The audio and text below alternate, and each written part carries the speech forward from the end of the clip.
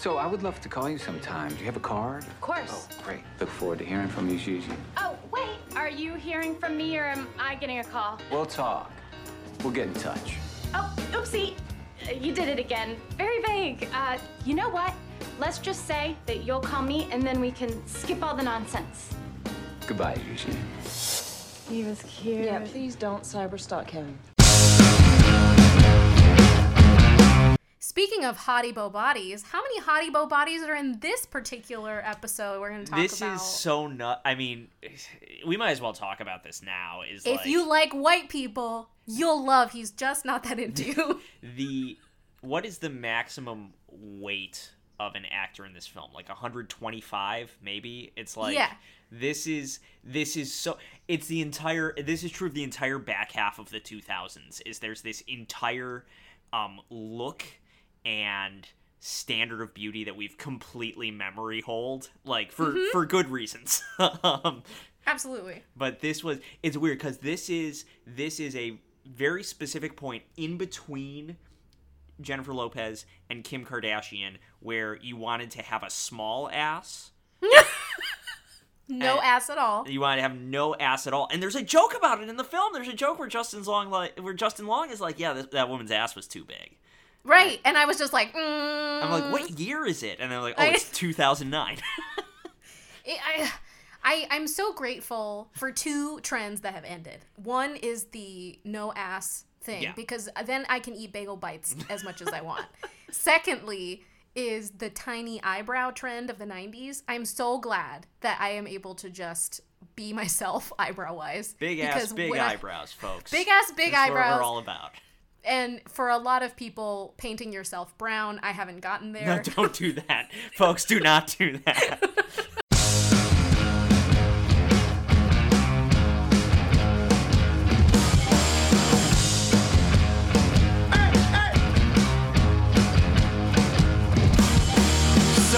Sometimes I want to take the car out on the road, flip it into park and smash myself into a million little pieces. Hey everybody! Welcome back to Probably Should Have Known Better. I am Nadia Vasquez, and I'm joined, of course, as always, by the Ron Weasley to my Harry Potter, Tony Ginocchio. And I'm like, Ron is amazing. Yeah, but he's dumb as hell. Okay. Let me try that again then. No, it's fine. Because the thing is, Harry is also not very smart. I think that's another character trait that, like... So, yeah. The other thing we should say... We were talking about Harry Potter right before we recorded. The other thing I should say is, I read all 7 books out loud to the baby. Aww. For the first 6 months that she was a baby. Uh-huh. So I don't think I had reread all of them, certainly not in a row since they first came out. So I kind of got reoriented with the things that J.K. Rowling is good at, and she's very good at creating characters. I think she's very good at world building. And I got a handle on the things she was bad at, which is like giant gaping plot holes that Dumbledore has to explain in the second to last chapter of every book. But like Ron and Harry are both terrible students. Right. And they're huge idiots, which is like, I also don't want to sound presumptuous and say that I am Harry Potter because he's like the ultimate hero, but we both are kind of dumb about certain things. Yes. And so when our powers combine, we're definitely greater than the sum of our parts. Yeah. We're better as a team, and that's why we made this podcast. And my gosh, we got a banger for you. Yes. Today. I'm so excited about this because you know how much I love a rom-com. But today we are going to talk about He's Just Not That Into You, directed by Ken Kwapis. Ken Kwapis, director of Dunstan Checks In, also, which is a great movie, I believe, about a monkey that falls in love with a hotel. And I've never heard of that. But you know how I know Ken Kwapis is because I listened to Office Ladies Pod. He directed a ton of episodes of The Office. Yes, he was a television director as well, yeah. And But the thing is, we're not just watching the movie He's Just Not That Into You. We are dedicated fans. We are also reading the 2004 relationship advice book, He's Just Not That Into You, by Greg Behrendt and Liz Tuccillo. Can I admit something to you? Yeah. I read this in high school. And I genuinely wanted to garner as much wisdom as I could from it. And I don't remember anything. Yeah, we're gonna talk about the wisdom in a little bit. Yes. I do want to also say that the book He's Just Not That Into You did not come out of thin air. It is based on a throwaway laugh line from an episode of Sex and the City, a television series created in 1998 by Darren Star, which then in turn was based on a book from 1997 titled Sex and the City by Candace Bushnell, who based the book on her columns in the New York Observer from 1994. So there's a long lineage. This is kind of like how Twilight was fan fiction Was it of... fan no, wait. fic? No. No, It was 50 Shades of Grey was fan fiction for Twilight. Yes. So this is kind of the same. It's almost exactly the same. But before we get into that, Nadia, we are still holed up in our homes. What is getting you through this very tumultuous time in terms of pop culture? Thank you for asking. I recently watched Onward, the new Pixar movie. How is it? I loved it. I really loved it. I don't like the Frozen movies, and those are just shoved down my throat constantly. So I was a little wary of watching this one because I was just like, I don't want it to be another thing where I have to sit for 2.5 hours and just completely be bored. But it was fantastic. I really loved it. The world that they built there was really cool, and I cried multiple times throughout, not just at the beginning. The only other Pixar movie that has succeeded in making me cry probably nonstop throughout was Coco. So I cried at the end of Coco. That one hits really hard.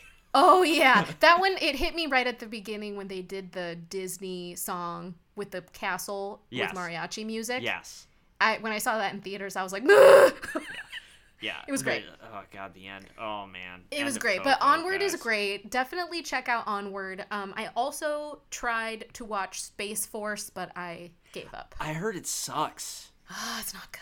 Yeah, and that's a shame because the team on it's so good. Listen, I think they thought this cast is undeniable. We don't have to write well. Yeah. It's fine. Like I wanted to like it, and I made it to the middle of the second episode, and then I gave up.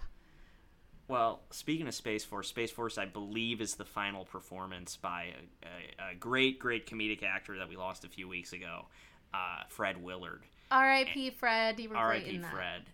And so he's been in, I think he has over 300 film credits. I think Best in Show is probably one he's best known for, and is maybe the single funniest film I've seen in my life. But to remember him, I have been rewatching a Comedy Central series from 2014 that he was in, called Review with Forrest McNeil. Ooh. Truly one of the darkest series that Comedy Central ever put on. It's so fucking funny. It stars Andy Daly as a life reviewer. So cool. The premise of the show is that Andy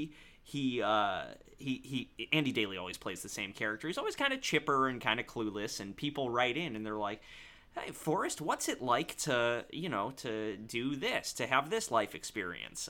It's like, what's it like to shoplift something? What's it like to go to prom? What's it like to get addicted to drugs? And then eventually, what's it like to get divorced and things like that? And it's hilarious because Andy Daly sells the hell out of it. But the thing is, it could have just been a sketch show where it was his character doing these kind of isolated, goofy things.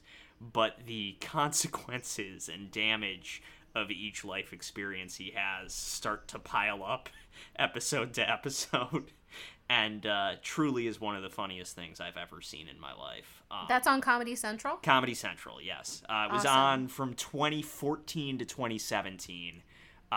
Review with Forrest McNeil. Incredible series. Awesome. Thank you, because I am tired of searching for good things to watch. I had a conversation with a friend of mine who, she and her boyfriend, they just keep rewatching the same stuff because every time they try to watch something new, it's disappointing. The most recent one being Space Force. Yeah. And they were just like, this is why we watch Brooklyn Nine-Nine over and over and over. And now they can't even watch Brooklyn Nine-Nine because they feel gross because it's Yeah, about cops. because They're like, we can't even watch that anymore. I hate them. Yeah, it's crazy. But I'm really excited to talk about this movie with you because there's so much going on. This movie, again, the movie is 2 hours and 10 minutes long. It's so fucking long. This movie came a few years after Love Actually, when everyone thought it would just be okay if you just put 30 A-list actors in a cast and made the movie super fucking long. Listen, we know that when the British do it, they do it better. Yeah. The only time that has not been the case was The Office. And I guess Ken Kwapis was like, I'm also going to prove that wrong. Maybe. But also, like, other similar films in this vein, the cursed Gary Marshall trilogy of Valentine's Day, New Year's Eve, and Mother's Day. I think the first one came out in 2010, which was Valentine's Day, which is also streaming, and we'll almost definitely watch it at some point in the future. This movie cost $40 million to make, and it made $94 million. Wow. So it's pretty successful. 35th highest grossing film of 2009, so good for them. It was nominated for 2 Teen Choice Awards. Best Actress for Jennifer Aniston, who doesn't really have that big a role, I feel. And well, it's because she wasn't Rachel. And it's because Rachel was played by Ginnifer Goodwin. Exactly. And Best Romance Movie. It was also nominated for a People's Choice Award for Favorite Comedy Movie, and it sucks. This is a comedy? It's just, I didn't realize. I didn't laugh once. I feel like I would have watched this, like, I've seen this before, which is nuts. Yeah, me too. I used to watch it all the time. Like, I feel it was like on. If it was this just on. If this was on, like, if this was on a plane, I would watch this. If this was on a plane today, I would watch this to pass the time. Yeah, exactly. It's good because it captures your attention enough, but it doesn't leave you any different than how you started it. No. And it's when you watch a certain movie and you're just like, that changed my life. Yeah, it's this not is not that movie. No. It's not. It's not this. There's so many people in this movie, and the 3 main actors are all named Jennifer, and Jennifer. What's his name? Ben Affleck is in it with his tiny teeth. Second consecutive film with Ben Affleck that we've watched. Oh, his teeth look extra white in this one. So, I mean, I guess to the extent that the film can be said to have a plot, there's like a few interlocking storylines, loosely based on this relationship advice book. But the main storyline is Ginnifer Goodwin, who I know from being the second hottest wife on Big Love and from voicing the bunny in that Disney movie about racism.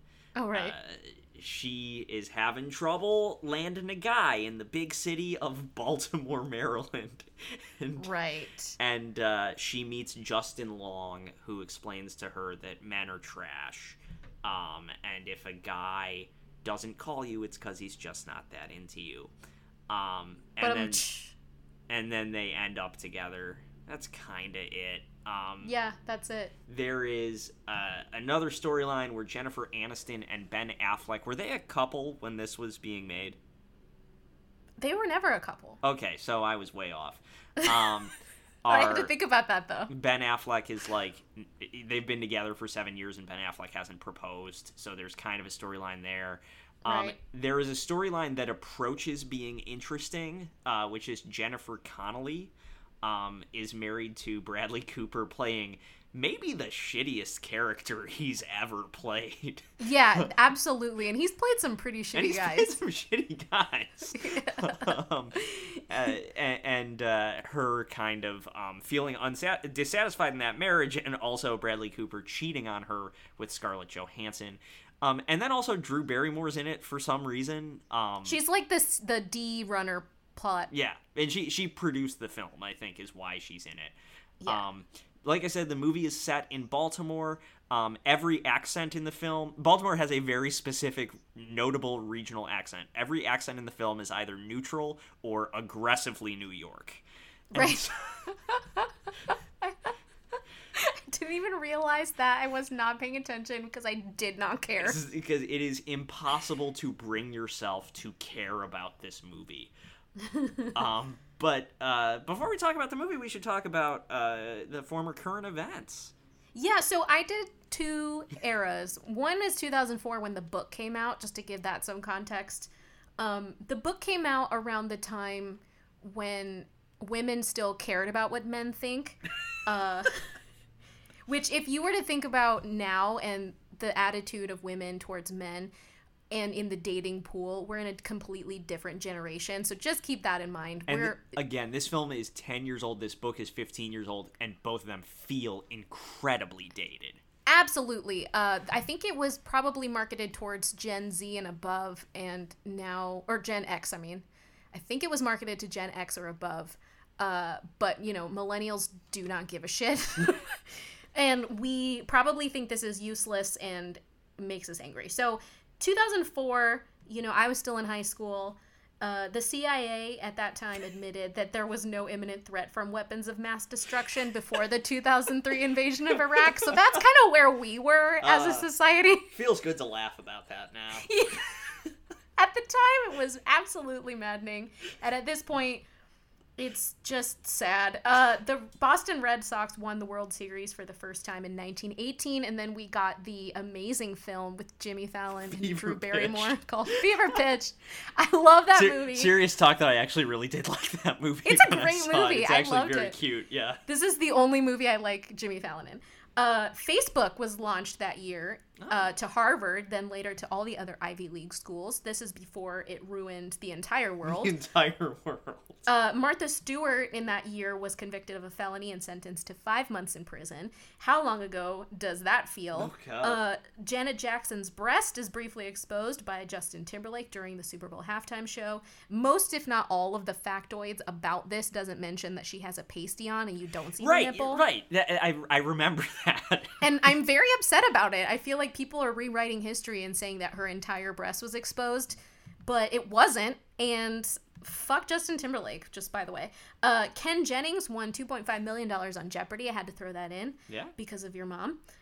Tony's mom was on Jeopardy, everybody. My mom is a 3-time Jeopardy champion. You can look it up. Fuck yeah. My wife has made it to in-person auditions twice, but has not been selected for the show yet. I cannot seem to make it past the online test. Oh, buddy. It's okay. At this point, 2004 also includes the Ashley Simpson SNL debacle. I remember that. Yeah, that was a really great moment where she was caught lip-syncing in the Jude Law episode, which I don't think is very easy to find online, but it's out there. Because I remember, the track started and she clearly wasn't singing.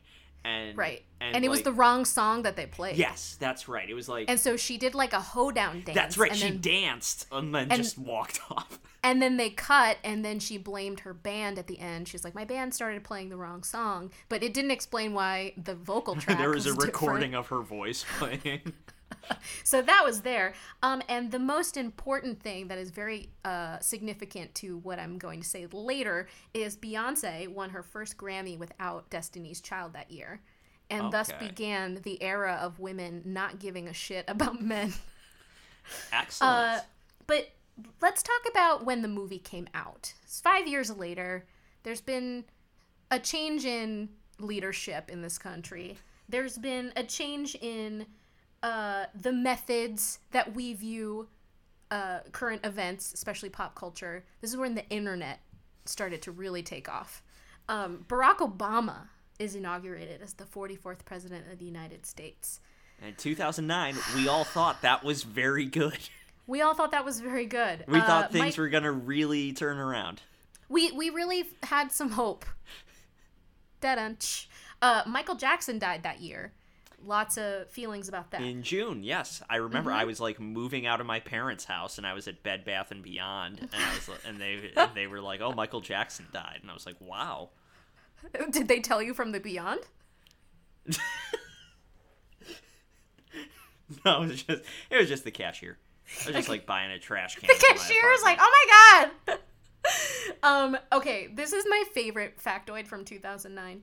This was the year that the viral video of a wedding party dancing down the aisle to Chris Brown's Forever went super wild all over the internet and completely changed the trajectory of weddings. Eventually moving forward. immortalized in an episode of The Office.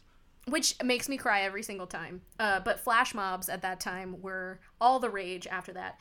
Kanye also interrupted Taylor Swift's VMA acceptance speech that year, and then we never got rid of her from then on. Yeah, that was it was I can't believe it was that long ago. It's so nuts because now I think about both of them now. And it's like my opinions of each of them have completely reversed in the I past know. 10 years. Isn't that so wild? This could be a whole other conversation. We should just do a Kanye episode. We could do a Kanye West episode. We're gonna have to. This was also the same VMAs that changed my life personally because that was the year Lady Gaga performed Paparazzi and bled on stage, and that is my favorite performance of hers. Jersey Shore premiered that year, as did Avatar, and became the highest grossing movie of all time, which is why He's Just Not That Into You did not make the top. The only reason. The only reason. And Tiger Woods was discovered to have extramarital affairs, and I definitely thought that was relevant to this story. Yeah, well, it is.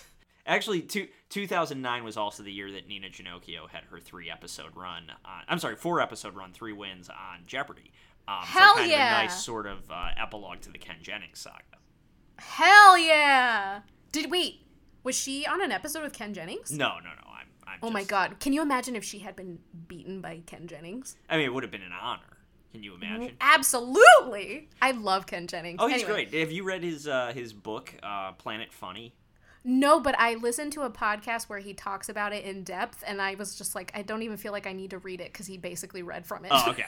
Yeah, because it's great. The book is excellent. I gotta check it out. History of comedy and how it's ruined everything, which is kind of what we do here. Exactly. Maybe we should have him on the show. Let's ask him. Yeah, I'll tweet at him. He's not doing anything else. No, but I thought that all of these things definitely show a post 9/11 America where we care a lot about, our sports teams winning big the Boston Red Sox, they were cursed, but now they broke the curse. There was this sentiment of really taking charge of what's happening. Ken Jennings inspired everybody to get smart and all that shit. It was very hopeful. Everything that actually mattered, we thought was fixed. We exactly. thought, racism's over. We have the black president. Right. We're probably not going to be in endless wars in the Middle East anymore. Right. I think everything's just going to work out fine. So I can actually give a shit about, the Red Sox. Right, and we can stay connected because we have this thing called Facebook now. Social media, it's going to be great. I can keep in touch with people. I'm going to show people how much I love them by planning a flash mob at their wedding. Yeah. All that stuff. But then, maybe the moment Kanye interrupted Taylor Swift is when, karmically, we were fucked. I don't know. It could also just have been, the genocide of the native people on this continent. On this continent, yeah. We were karmically fucked long before Kanye West. That's probably more what happened. But anyway, I want to talk to you about the book. Yeah, let's talk about it. So I got a kind of Cliff Notes version because I do have a copy of it at my parents' house. Okay. But I didn't want to ask them to send mail it to to me. you. Yeah. So, I want to hear your thoughts. I would love to hear this men are from Mars, women are from Venus kind of point of view of this. So here is, there are a couple things. One is the book is extremely dated. There's a lot of talk about speed dialing, and there's a reference. The most dated reference to the book is a tie between. I have it written down here. I have some of his stuff in my apartment, and I'm not going to give it back because I know he's going to change his mind. But all he wants is his stupid Palm Pilot back. And there's another one where she's like, my boyfriend's pretty rich. Not Donald Trump rich, but still pretty rich. Ew. So those are the two most dated references. So it's very dated. Here's what I think. I don't think any of the advice in the book is bad. No. But I think all of it would only be new information if you are an unbelievably stupid person. Yeah, it's... I feel bad because I'm sure there are people who maybe are listening to this and read that and got a lot out of it. So we're calling them stupid. But it's pretty common sense. But you are. I mean, like, you are. One of the pieces of advice is don't date an abusive alcoholic. And it's like, well, yeah, you shouldn't do that. And it's like, if he cheats on you, don't get back with him. Yeah. If he's married to another woman, he's probably not in love with you. Sure. Yeah. That's fine. If he's breaking up with you, he's just not that into you. So the thing is, this book, I said the book was based on a throwaway line from an episode of Sex and the City. It's written by two writers from Sex and the City. Okay, that makes sense. And so, it is a good book if you are the kind of person who watches Sex and the City and is like, there is very useful information here that I can take from this into my own relationships and life. But you probably shouldn't be like that. Sex and the City, I've only seen like 3 episodes. It's witty and it's a good depiction of female friendship, and I think that's good. I'm surprised you haven't seen more of it. Yeah, so am I, actually. But to view it as a template for where all of your relationship advice should come from is perhaps unwise. Again, I think that show was geared more towards Gen X, and millennials saw it and were just like, okay. I guess our version of Sex and the City would be what? Well, Insecure? I mean, yeah, like the stupid person answer would be girls. Ew. Yeah. Well, I'm not saying it's girls. Okay. Insecure could be it. Like I said, I feel like because our generation just doesn't give a shit about what men think as far as the ladies, there aren't a lot of things about dating. See, I feel like for me, like, we don't even have a Sex and the City. Like, the Sex and the City that I think of, there's like, what's your Sex and the City? I say Nathan for you because it's like, it's not relationships. It's you're being crushed by this increasingly absurd for-profit system. Yeah. I think we are so much more concentrated on the systems that are working against us that we're just like, we don't have time to date. Yeah. Well, you know what I mean? I mean, I don't, but that's because I'm married. Right, of course. Of course. But, our generation also has the dating app thing. But that's the other thing, right? Is like, that's changed completely, and this book is just completely out of date because of that. Absolutely. But also, at the same time, because there are so many options out there, for a woman to do what Gigi, the main character, the Jennifer Goodwin character, does, where she kind of obsesses over one man, that doesn't really exist anymore, because in your pocket there are thousands and thousands of men that you have as an option. Doesn't mean any of them are going to be good, but they're there, and why not try and make it work? Our generation doesn't have that kind of perspective. So that's the kind of datedness of this movie that I thought, like, oh, if only Gigi had an app, she'd be fine. Yeah. There would be no movie. It's so weird because, like, everyone in the movie has a landline. Like, they check I loved the landline with the voicemail. They check their voicemails. It's so weird. Now, what did you think of the book? I want to hear your thoughts on that. I remember needing the reality check of effort. And that's something that's still prevalent today, especially like with the dating apps and all of that stuff. I hear a lot of my friends talk about it too. It's the idea that if a guy likes you, he'll put effort into things. And when you have low self-esteem or low standards, or you're insecure, like Gigi, our main character, you don't see that. You just see somebody paying attention to you. So it's a little bit of a wake-up call with the book saying these things. It's like, oh, well, that makes sense. But in the moment when you're applying it to what's actually happening to you, it takes a little while to kind of apply it. You know what I mean? Yeah, I guess so. Yeah, but otherwise I thought, like, I should know this already. Yeah. I would say I was like 14 when I read this. yeah, so the book is just laid out basically like, look, if a guy is being shitty to you, and each chapter is an example. If he won't call you, if he's married to someone else, if he's breaking up with you, if he wants to sleep with other people, if he's abusive, like if it's any of these things, then he's just not that into you, and you should hold out for a guy who will actually put effort into being with you. Exactly.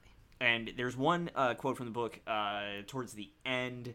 And by the way, the book is written just in all Sex and the City speak. And the font is large. The font is large. It's a very fast read, but it's a little overwritten.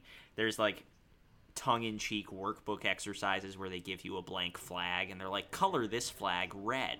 There. If he's married, he's a red flag, like that one. But there's a quote from the very end, and basically like, look, there's rules that we have laid out here. There are exceptions to these rules. You are not the exception. The exact quote is, the stories we tell are the exceptions to the rule. We want to think of yourself as the rule. Thinking of yourself as the exception is what got you into this mess in the first place. And I bring that up because in the movie, the exact opposite fucking thing happens. I know. That whole thing about being the exception to the rule makes zero sense half the time. Yeah. And, they follow it pretty hardcore. But, I want to talk about the movie. Yeah, let's talk about the movie. Incredible cast, just in terms of like the star power. Jennifer Aniston, Ben Affleck, Jennifer Connelly, who would have already won her Oscar at this point. America's favorite Asian American actress, Scarlett Johansson.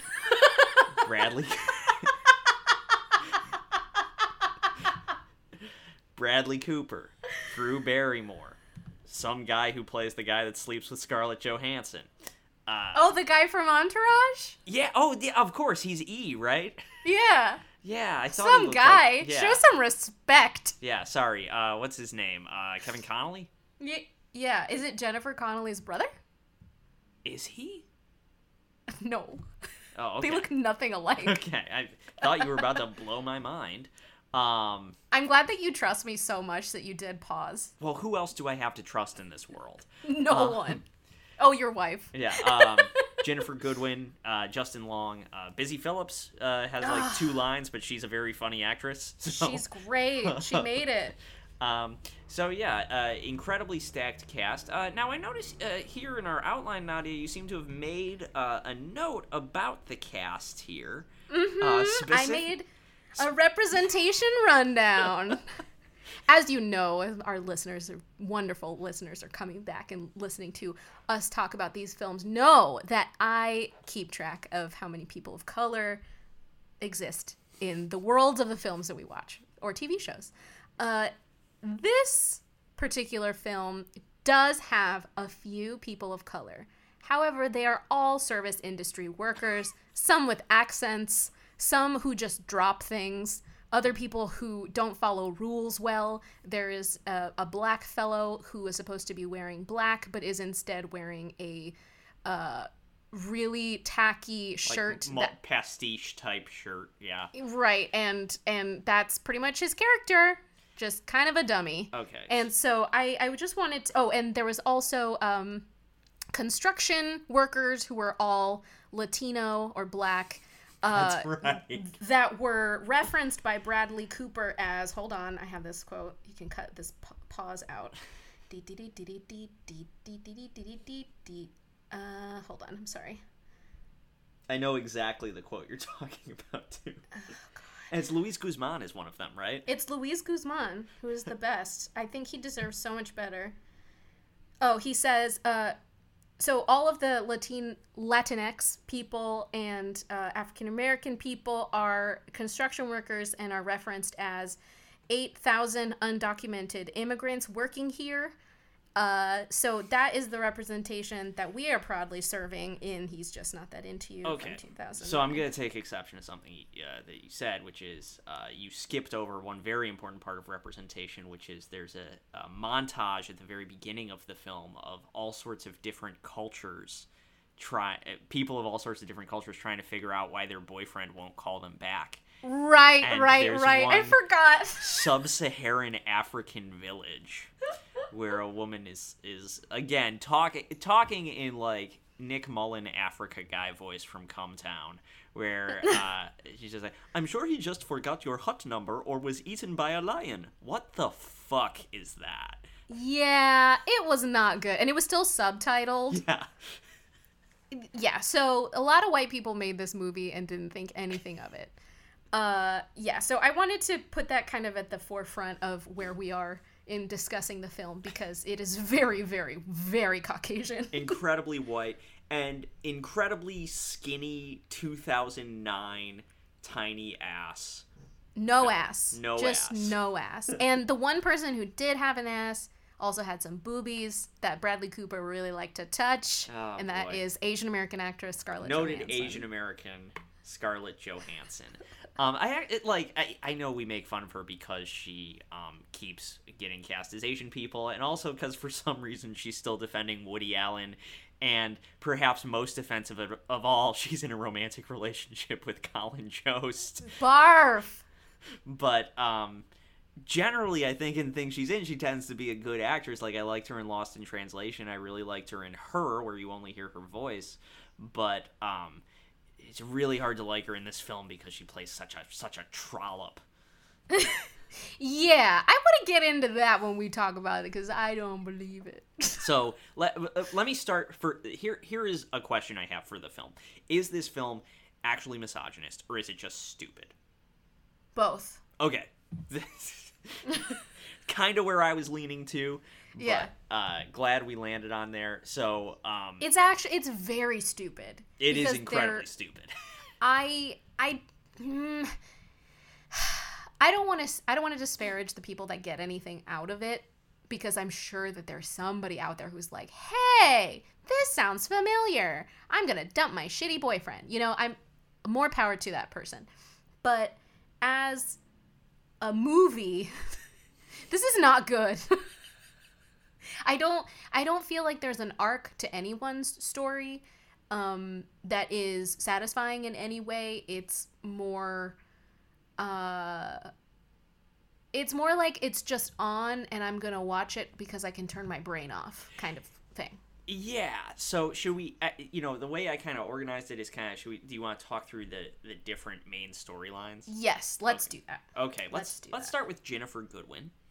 Yes. Because she is the main woman living the he's just not that into you life. Right. She starts out as a narrator and then we forget about that and then she comes back later at the end. Oh yeah, sorry. Also, real quick, there's also weird like interstitial scenes in the film where character actors who you never see again talk directly to the camera.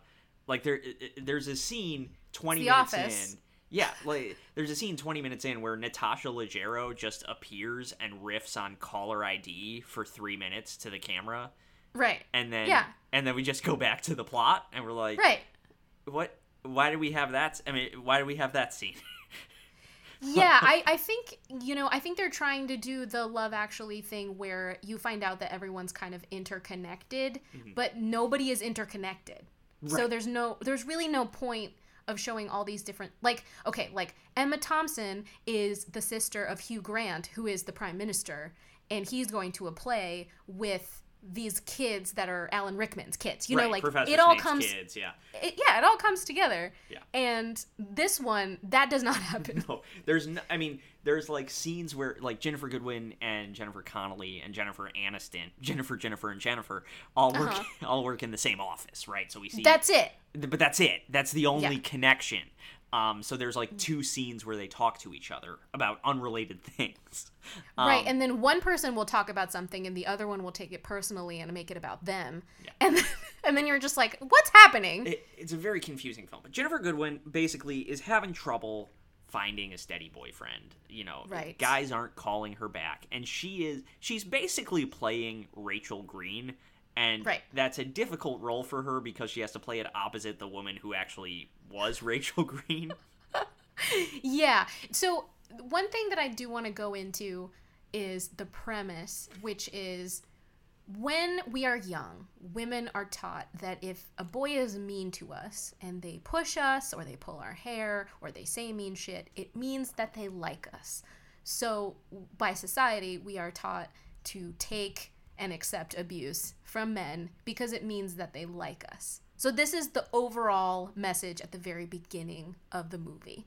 I don't think they do a good job of actually like proving it at all.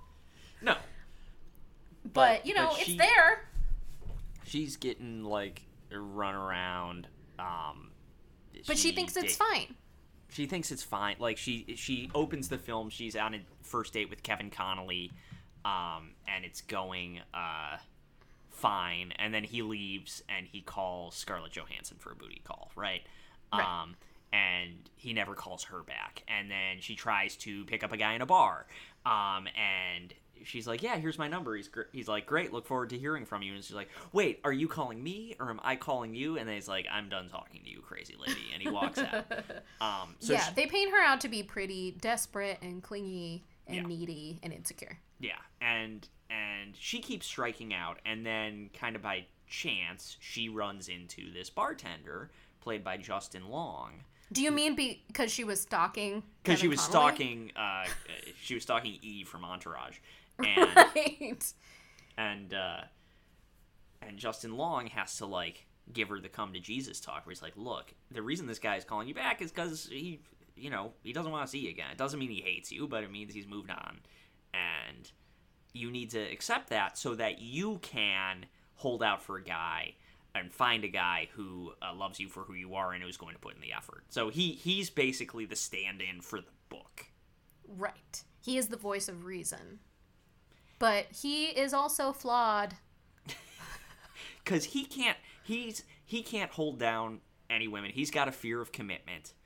And he, even though he enjoys hanging out with Ginnifer Goodwin, and even though it's telegraphed from the very beginning of the film that they're going to end up together, he just is the advisor to her while he keeps trying to fuck a wide variety of women that includes Busy Phillips. Exactly.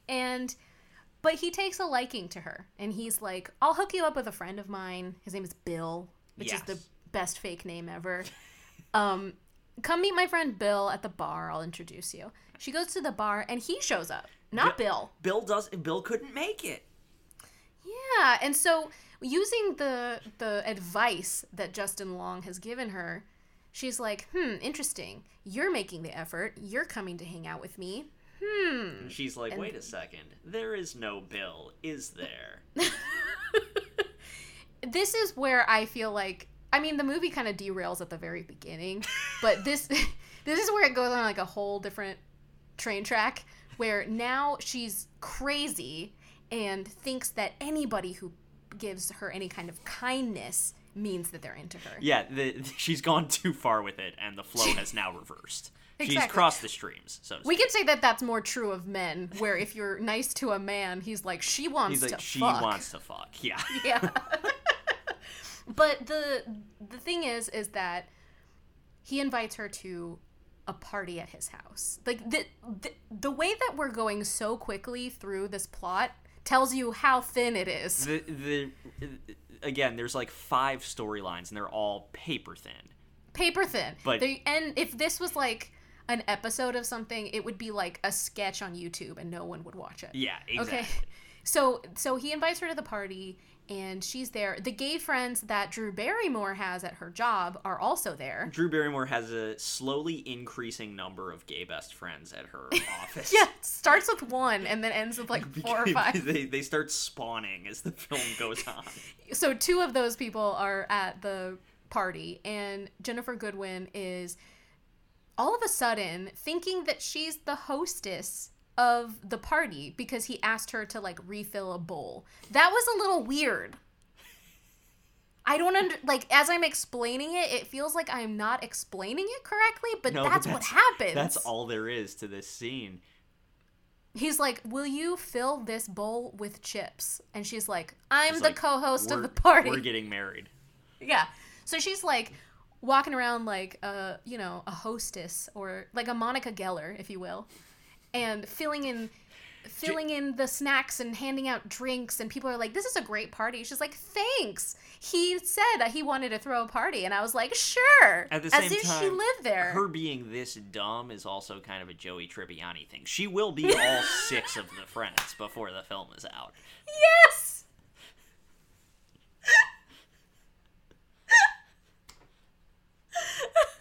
So at the end of the party, this poor girl is like a Ross Geller and is a simp. She is a simp for this guy. And she cleans up the entire apartment while he's playing video games with some hot chick. And she's like a cool girl type, you know? Yeah. She likes basketball video games. She likes She's video drinking games, beer. but she's still skinny and blonde, and she has just the tiniest ass. She's and she's so hot. And she's like, okay, well, I'm done cleaning your whole apartment because I'm a simp and I'm Ross Geller. And he's like, okay, cool, I'm going to bed. And then she leaves, but she's pissed. She calls him out, and she's like, you're not getting anywhere with women because you're not taking any chances. At least I am going out there and I'm dating a bunch of people, but you're just cynical and you stay at home and you have this like shitty worldview of life, and I'm closer to finding love than you are. And it changes Justin Long's life. Yes. Blows his mind. Again, this is almost the end of the plot. Yeah. Blows his mind. Bill shows up because Bill was real. It was real! Bill shows up. He's like, hey, Jennifer Goodwin, I'm sorry I missed you. Do you want to go on that date? And then Justin Long eventually, like, bursts in and gives the big speech. And, Right. That even- she's the exception to the rule. Right. Even though, again, the entire thesis of the book on which this movie is based is you are not the exception. And even though all of the advice Justin Long has been giving Jennifer Goodwin has been, you are not the exception. The big moment before they kiss is when they look each other in the eye and say, you're my exception. Right. And that's it. That's it. That's the A plot. Can you fucking believe that? And there's this part in the credits where Ken Kwapis is like, I am a director on The Office, so I'm going to have you two characters look at the camera and talk as if it's a documentary. And it's clearly both actors improvising in the same outfits from the scene that they're referencing in the interview. And they just talk about, you know, how they got together. And that's it. That's the end of the plot. Can you believe this? This is a movie. Let's move. That cost $40 million. Cost $40 million and is 130 minutes long. So let's move on to the B plot. Wait, when was she Phoebe, though? Because I think we hit Joey, Rachel, Monica. Oh, we didn't hit Chandler either. Well, Chandler, I feel, is when she's in the bar going, are you going to call me or am I going to call you? Like, it's the, Yes, you're it's right. the neurotic attention You're to right. detail. You're right. What about Phoebes? Who's Phoebes? Phoebe's tricky because I feel like the best Phoebe stand-in is actually the Wiccan guy at the wedding. No. You're right. So You're right. we'll revisit that later. What a magical moment. So speaking of which, let's talk about Jennifer Aniston's storyline. Jennifer Aniston. Another woman with no ass. This that hair though. What a good hair. So Jennifer Aniston's storyline is that she has been living with Ben Affleck for years and years, and they're not married. Right. Because that's all women want. So again, the only thing the women want is a wedding. As we've learned from the Mel Gibson movie. What women want. We all know it's marriage. So basically, there's a couple highlights here from this storyline that really made me laugh out loud. That were clearly not intended to make me laugh out loud. But basically, they've been together for 7 years. She's antsy about getting married. She's like, do you think that us not getting married is going against nature? Okay. And Ben Affleck saves it. He's like, no, going against nature is like that monkey that nursed that squirrel, or whatever the line was. This is just great dialogue. Yeah. This is like the first 3 minutes of the movie, by the way. But very little happens between that scene and them fighting and breaking up. So eventually they have a big fight in their apartment, and then Right. Jennifer Aniston runs into a room and slams the door on Ben Affleck, who looks miserable, and we pan over Ben Affleck, and behind him is a work of, like, contemporary art painting that's just the word should 6 times. Should. I noticed that too, and I thought, this is so heavy-handed. I laughed so hard. Oh, well, okay, so the reason why Jennifer Aniston got so pissed was because she overheard Ginnifer Goodwin talking about the advice that she got from Justin Long about how... Oh, they are interlocked. How about that? Yeah, so at work, where they all work for some reason, and I don't know what their job is. They don't explain. They work in an office. That's about it. They work in an office and they have to write copy about nuts? I don't know. So she hears this thing about how, like, a guy won't call you, he won't marry you if he's not that into you. And then Ginnifer Goodwin has to kind of eat crow because she's like, I didn't mean you specifically, because I know that's exactly your situation. And Jennifer Aniston was like, she is right.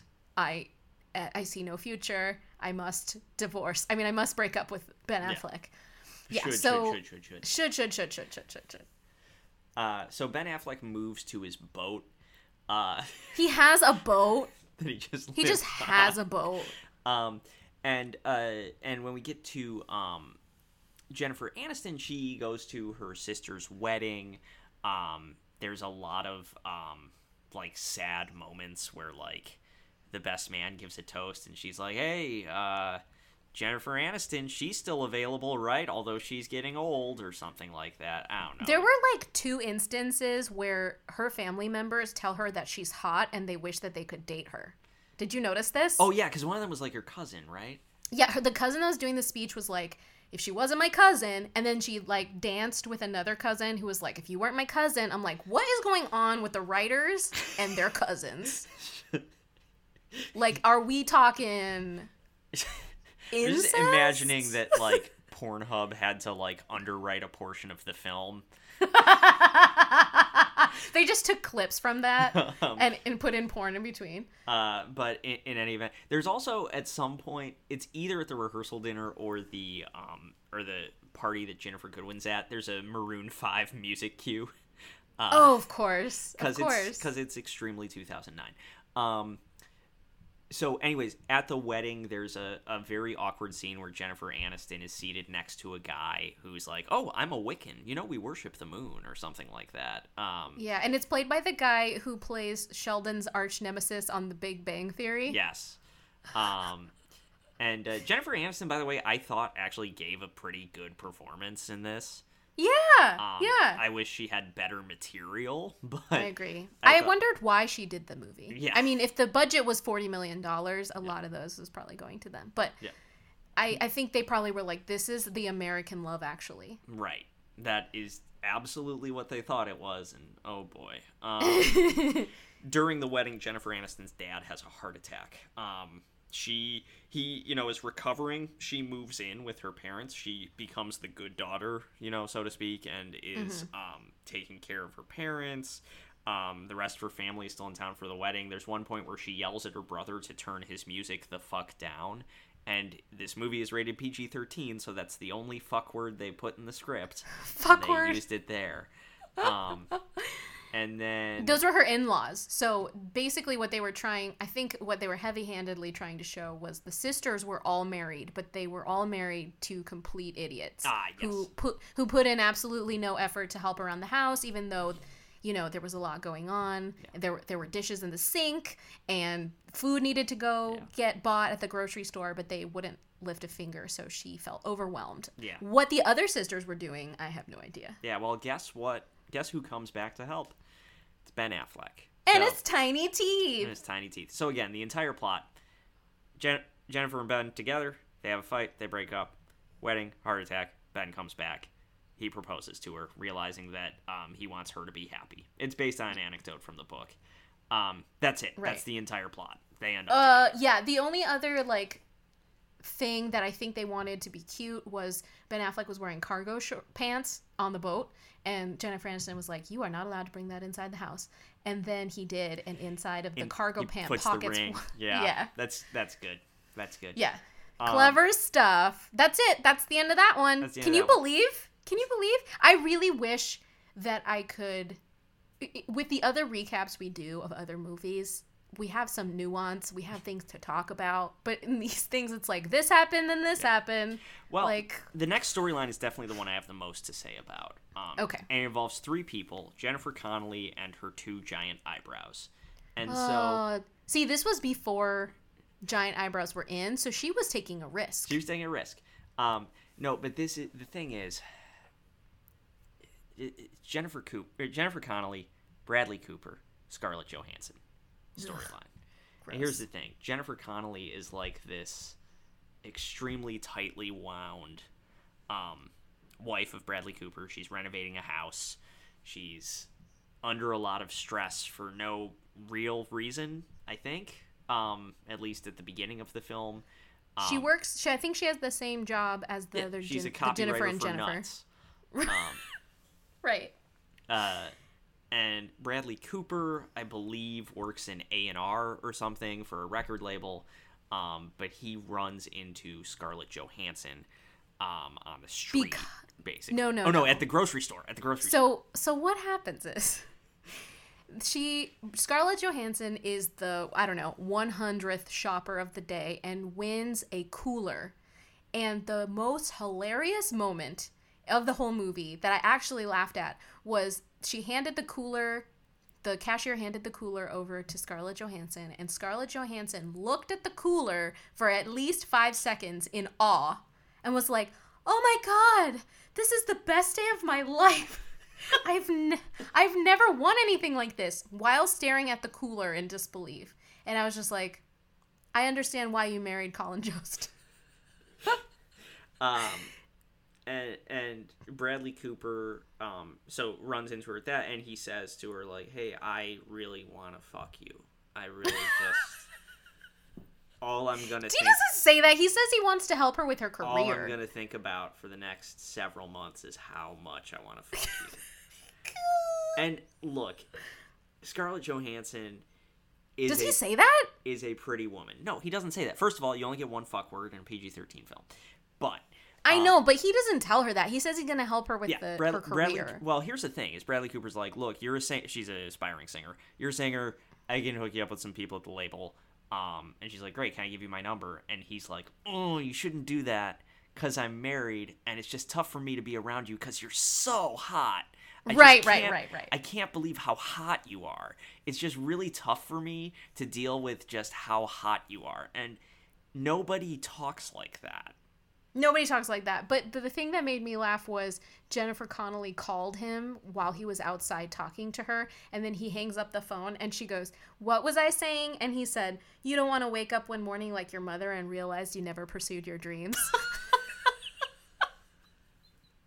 And she's like, "Oh yeah, that."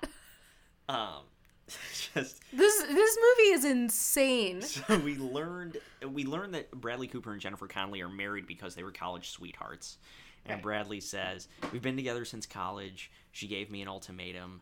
And like he's trying to make Scarlett Johansson feel pity for him, but I'm not going to pity anyone that Scarlett Johansson is trying to fuck. I'm sorry.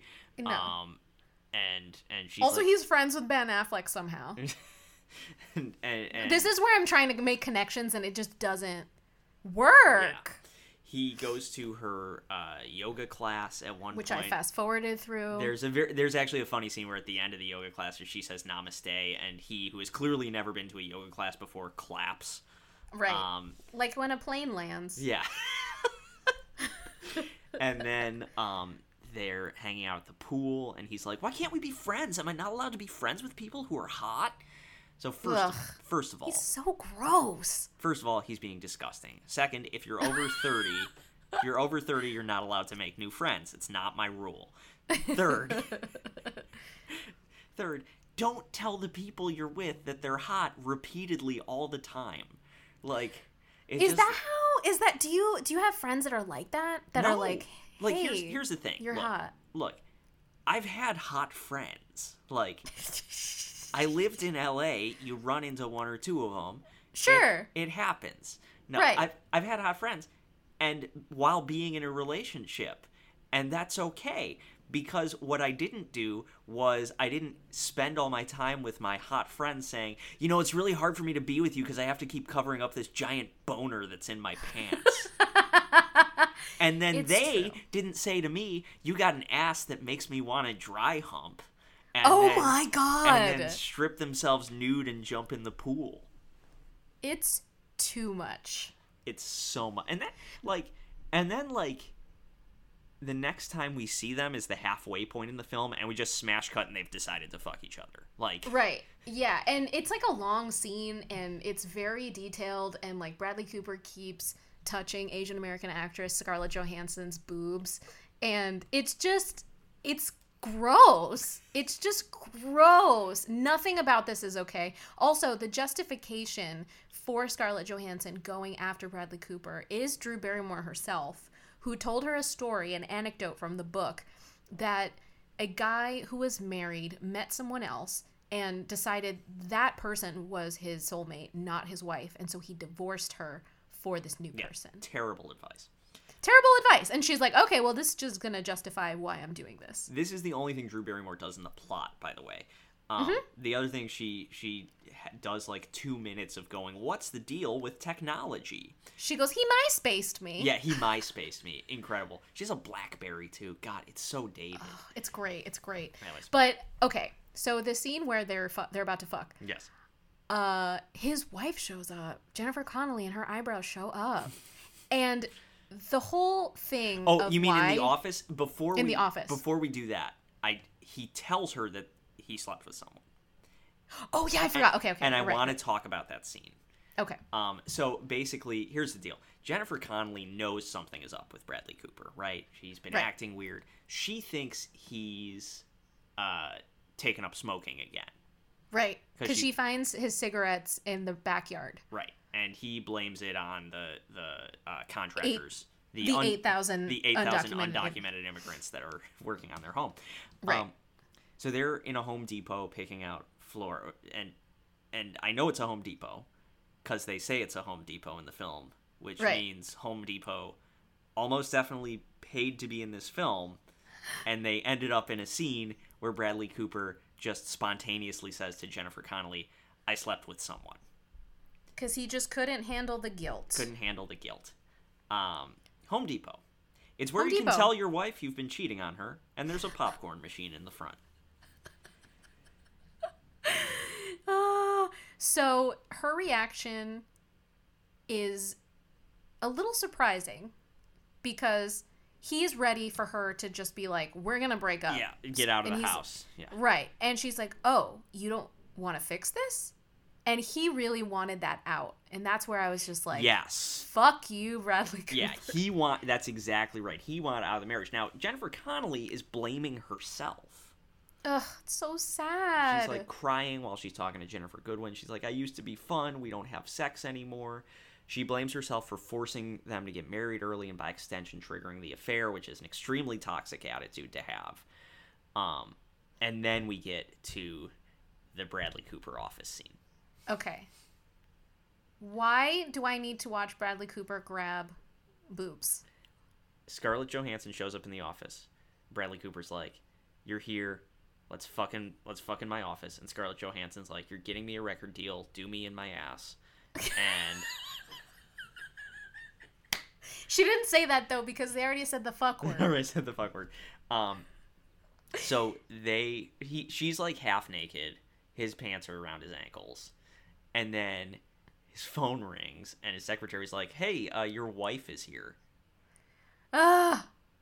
And, and he's like, oh shit, I'm fucking Scarlett Johansson, who doesn't have any Oscars, and my wife, Jennifer Connelly, who won an Oscar for A Beautiful Mind, is right outside the door. What am I gonna do? And He stuffs Asian American actress Scarlett Johansson into a closet. famously flexible people, Asian Americans, and so he's like, just hide in the closet, and Jennifer Connelly comes in, and Jennifer Connelly's like, we should fuck right now. We're gonna fix our marriage by fucking right now. In your office. She's wearing lingerie under her outfit. She's spontaneous. She's trying to be fun again. And this is the only scene from the movie that I remembered from the first time that I saw it because of how, like... Disturbing. How awful it is. Just disturbing. Yeah. Because, like, Bradley Cooper at first is like, I need to get her out of here so I can go back to doing Scarlett Johansson. Right. And he's like, I got a lot of paperwork to do. And, like, it's just brutal to watch Jennifer Connelly get her heart broken. I know. You know, most of this particular storyline is Bradley Cooper gaslighting her, Yes. which is really hard to watch. Watching someone get gaslit is really fucking awful. And she falls for it, and that's why she was like, this is my fault. Whatever. I'm going to fix it by being fun and coming into this office and being spontaneous. And so she's being super genuine and earnest, and she's like, don't you want to save our marriage? And he's like, okay, let's fuck. Yeah, he's like, okay, fine, I'll fuck Jennifer, because you won an Oscar. So they fuck, and Scarlett Johansson's in the closet. Scarlett Johansson's in the closet just watching everything, I guess. Or, I guess, hearing it. Yeah, and eventually she leaves, and she's like, wow, that was fun. And he's like, yeah, it was pretty good. And she leaves, and then Scarlett Johansson comes out of the closet and is basically like, you're disgusting, which is correct. Yes. And leaves him. So Bradley Cooper is going to end up with nobody because Jennifer Connelly finally breaks after she comes back home and finds his cigarettes. And realizes it's like a full sleeve. That he was lying about smoking. And the reason why she was upset is her father died from lung cancer. So it wasn't like, oh, I just think it's gross that you smoke. It's like a really deep emotional reason. Completely. Like, this is the only character that got emotional dimensions. Yes. Jennifer Connelly is the only character that it is possible to care about in this film. Absolutely. And Bradley Cooper was just so awful and gaslit her, saying things like, oh, I had to work late, or you're crazy, like it's not me that's smoking, it's the people that work in our apartment. All of these things that, you know, and then he eventually had to admit, you know, I'm sleeping with you at Home Depot, and then still was sleeping with Scarlett Johansson anyway after that. Yeah. Yeah. It's disgusting. It is. You know, the worst part of all of it were his highlights. Who is the worst character, Bradley Cooper in this movie or Bradley Cooper in Wedding Crashers? This movie. I think it is this movie. Yeah, because in Wedding Crashers, he ate the Visine and threw up, and then you got some, like, comeuppance there. Yeah, you got some payoff. You're right. Yeah. In this one, he has no payoff. No. Like, there's nothing bad that happens to him. He's just, like, alone at the grocery store again. It's like, okay, but I want him to get hit by a car. Can he fall off the boat and drown? Like, I'll throw out some ideas, and we can redo this movie. The film ends with, like, an extremely sort of Carrie Bradshaw type narration from Ginnifer Goodwin that I completely don't remember the content of at all because it's so slight it doesn't matter. So stupid. Drew Barrymore. Yeah, Drew Barrymore ends up with Kevin Connolly. Yeah, ends up with Kevin Connolly. Whatever. Yeah, who cares? Kevin Connolly, what's their storyline? Director of the Gotti film with John Travolta as John Gotti. Are you serious? Truly jaw-dropping film in terms of how poorly made it is. Oh my god, I had no idea he did that. Yeah. Wow. I think Kevin Connolly's storyline, it was he's a real estate agent and who's going to kind of pretend he's gay to... Right, because Drew Barrymore put his ad in the gay section of the newspaper. Yeah, Drew Barrymore really writes for like an alt weekly in Baltimore. It doesn't matter. Like, as convoluted as we are, that's what it was like experiencing the movie. Yeah, now imagine we did all this, and then in the middle of the podcast, Natasha Leggero came in to, like, riff on an unrelated topic. It was not my... Of all of the movies we've seen, I don't know if this one is the worst one, but it's pretty bad. It's bad. It's, like, the most forgettable. Yeah, for sure. It's not as scary. It's not as, like, horrifying and traumatizing as, like, The Other Sister. but But it's pretty intense in making me feel visceral hatred towards Bradley Cooper. I continue to hate Bradley Cooper in A Star Is Born. I think he fucking ruined that movie.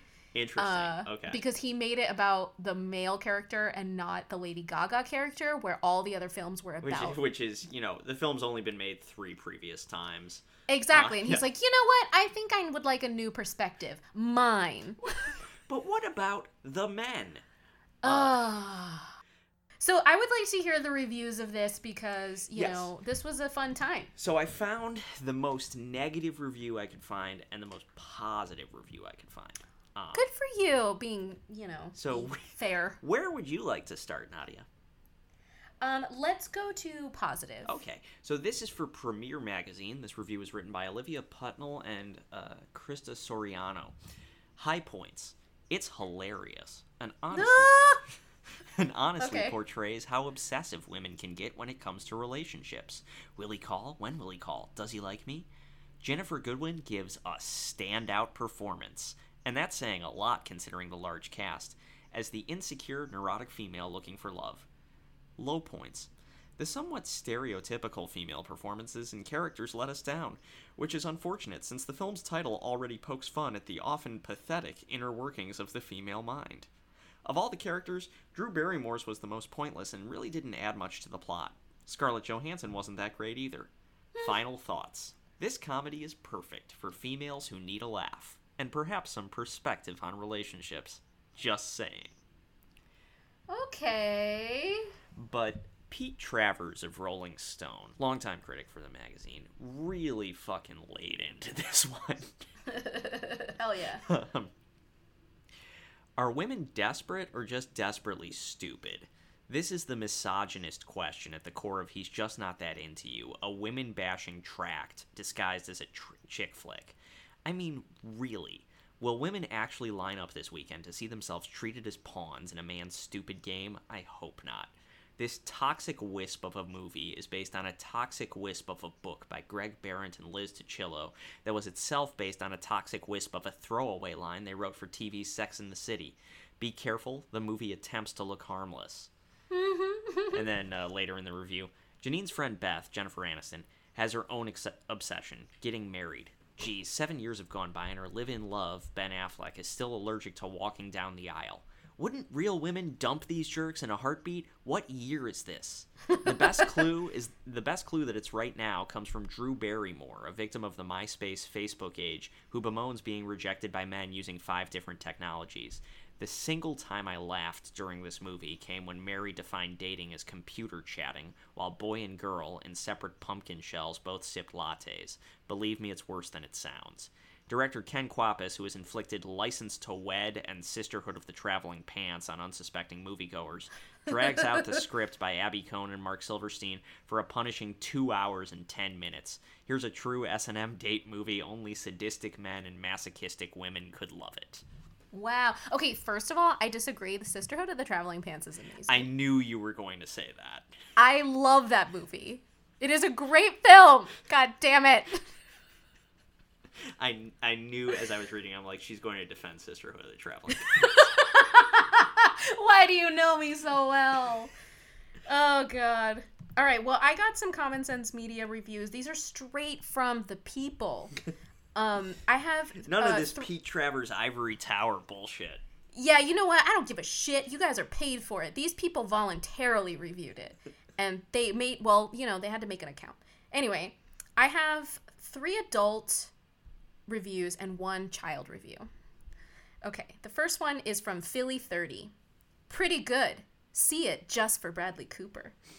All of us have been poor Gigi at one point or another. Great film to see with your girlfriends or best gay male friend. Probably not for under a mature 12-year-old, maybe 14-year-old. We'll have to drag your BF/husband. Definitely a chick flick. Overall, very good. Thought it might be better. Favorite line was from Scarlett Johansson, who said about Bradley Cooper, "Your ass makes me want to dry hump. This is about as language as it gets." And she was right, happy face. Dry hump is a transitive verb, too. It's like, she left a word off the end of the sentence. I don't know. I what you want me to say. This dialogue was not good. This movie was not good. It's not good. I learned nothing. Okay. User NY says, incorrect rating again. This review is my favorite because they go after Common Sense Media. Yeah, finally someone's taking them to Finally, task. somebody's taking a stand. Okay, this movie was boring, predictable, lacking in humor. Even the actors looked bored. And once again, Hollywood is pushing an R-rated movie as PG-13. There is one scene where a married man is ripping off the clothes of his mistress, grabbing her breasts that are falling out of her slip, and about to have sex with her on his desk when his wife knocks on his office door. Outrageous! And why doesn't Common Sense Media mention any of this in their review? I'm going to stop going to Common Sense Media if they don't start writing accurate reviews. That should have been user named Karen. This one is a really good one. I love it. This reminds me of a lot of women I know. So, user TMVIN. This movie has no morals. I thought this movie might be cute, but we ended up leaving halfway through. This movie has no morals whatsoever. It is full of gay couples talking about having sex, men talking about how bad it is to quote-unquote get married. Married men talk about how they... I don't know if you need that in quotes. That's what she did.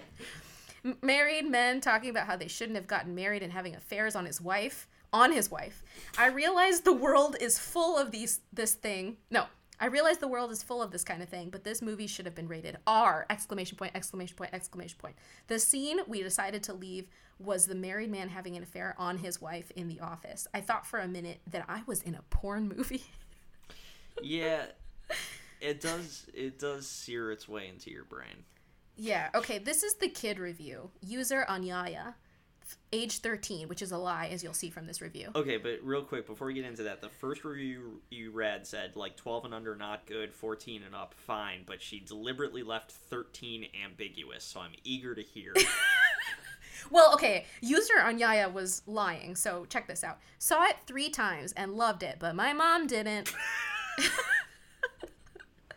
It's a hella good movie! ! I saw it 3 times and LUV it. Saw it with 2 friends and my mom. Me and my friends, all 12, liar, really liked it, but my mom didn't. She said the relationships were unappealing and that it had a negative view on marriage, but I really liked it. It did have a lot of sex scenes, though. We had to close the door a lot so my parents could not walk in. I thought it was sweet. I mean, there is a certain age, and maybe it's not 12. I think by the time you're 12, maybe you know better, but there is a certain age you get up to where you think sex is just when you touch a boob. Like if an 11-year-old watched this film, they're like, well, he finished having sex with her. He touched her boob. Right. And it was over her bra. Over her bra, which counts. Right. Which counts. Right. Which counts. Okay, so I took the liberty of updating He's Just Not That Into You dating tips. Outstanding. These are the Nadia Vasquez dating tips. They're earnest. They're real. This comes from someone who doesn't give a shit. So take what you want, leave what you don't need, and we'll go from there. Yeah, and Nadia, of the two of us, is the only one qualified to give dating tips. So I have no dating tips. Thank you. I appreciate it. Okay. Number 1, don't fucking worry about it. Concentrate on yourself 100%, mentally, spiritually, physically. Here are questions to ask yourself to see if you're taking care of yourself mentally, spiritually, and physically. Are you eating fruits and vegetables? Are you eating too many processed foods? Be honest with yourself, because that's an act of love. Are you exercising? Are you getting adequate sleep? Are you getting at least 2 hours out in nature every week? Ask yourself every day, how can I better myself? How can I treat myself with love today? And what do I need today that will make me feel good? These are all questions to ask yourself that are more important than who is talking to you and who your boyfriend is, okay? Also meditate, okay. Second thing, consider if you're going for your goals actively or if you are being passive. Are you spending more time thinking about boys than your career, than how you're taking care of yourself financially, than your hobbies? Forget that. Number 3, keep doing your hobbies and find new ones. You may find someone who also enjoys these hobbies, or you might not. It doesn't fucking matter because what you have... Wait. It doesn't fucking matter because you have more important things to worry about than obsessing about finding a mate. Most importantly, number 4, do not settle for mediocre. Ladies, it's not at all about making yourself a certain way. It's not about how he feels, it's about how you feel. If you are dating, or even if you're married, take inventory of your man. Does he add value to your life? If yes, then he's on thin ice. He always has to be on thin ice. Does he add value to your life? No? Then dump him. Are you getting breadcrumbed? That means, does he, text you when he's not busy, when it's late at night, or when he wants to hook up? Realize you deserve better and move on. Have you been ghosted? Bye. Does he say mean-spirited things to you? Thank you, next. Is he racist? I will kill him. You deserve the best, and if you are operating at your highest self, you will only attract what will serve you and will add value to your life. Those are my dating tips. I will not write them down. You can write them down. Those are all very good. I mean, my main advice, sleep more. I've found that works for me. Listen, when you're tired, you're cranky, and you're not being nice. Not you specifically, but just people. No, but also me. I feel like those are not focused on men. Those are focused on the self. Yes. And that is something that we are not taught. I think that's an important thing. So I think that's really good advice, Nadia. Thank you. And, I think it's safe to say, to use an extremely hacky joke, we were just not that into this film. Did you write that down to say? No, that's okay. Top of the dome. I did think it up like 5 minutes ago. Top of the dome.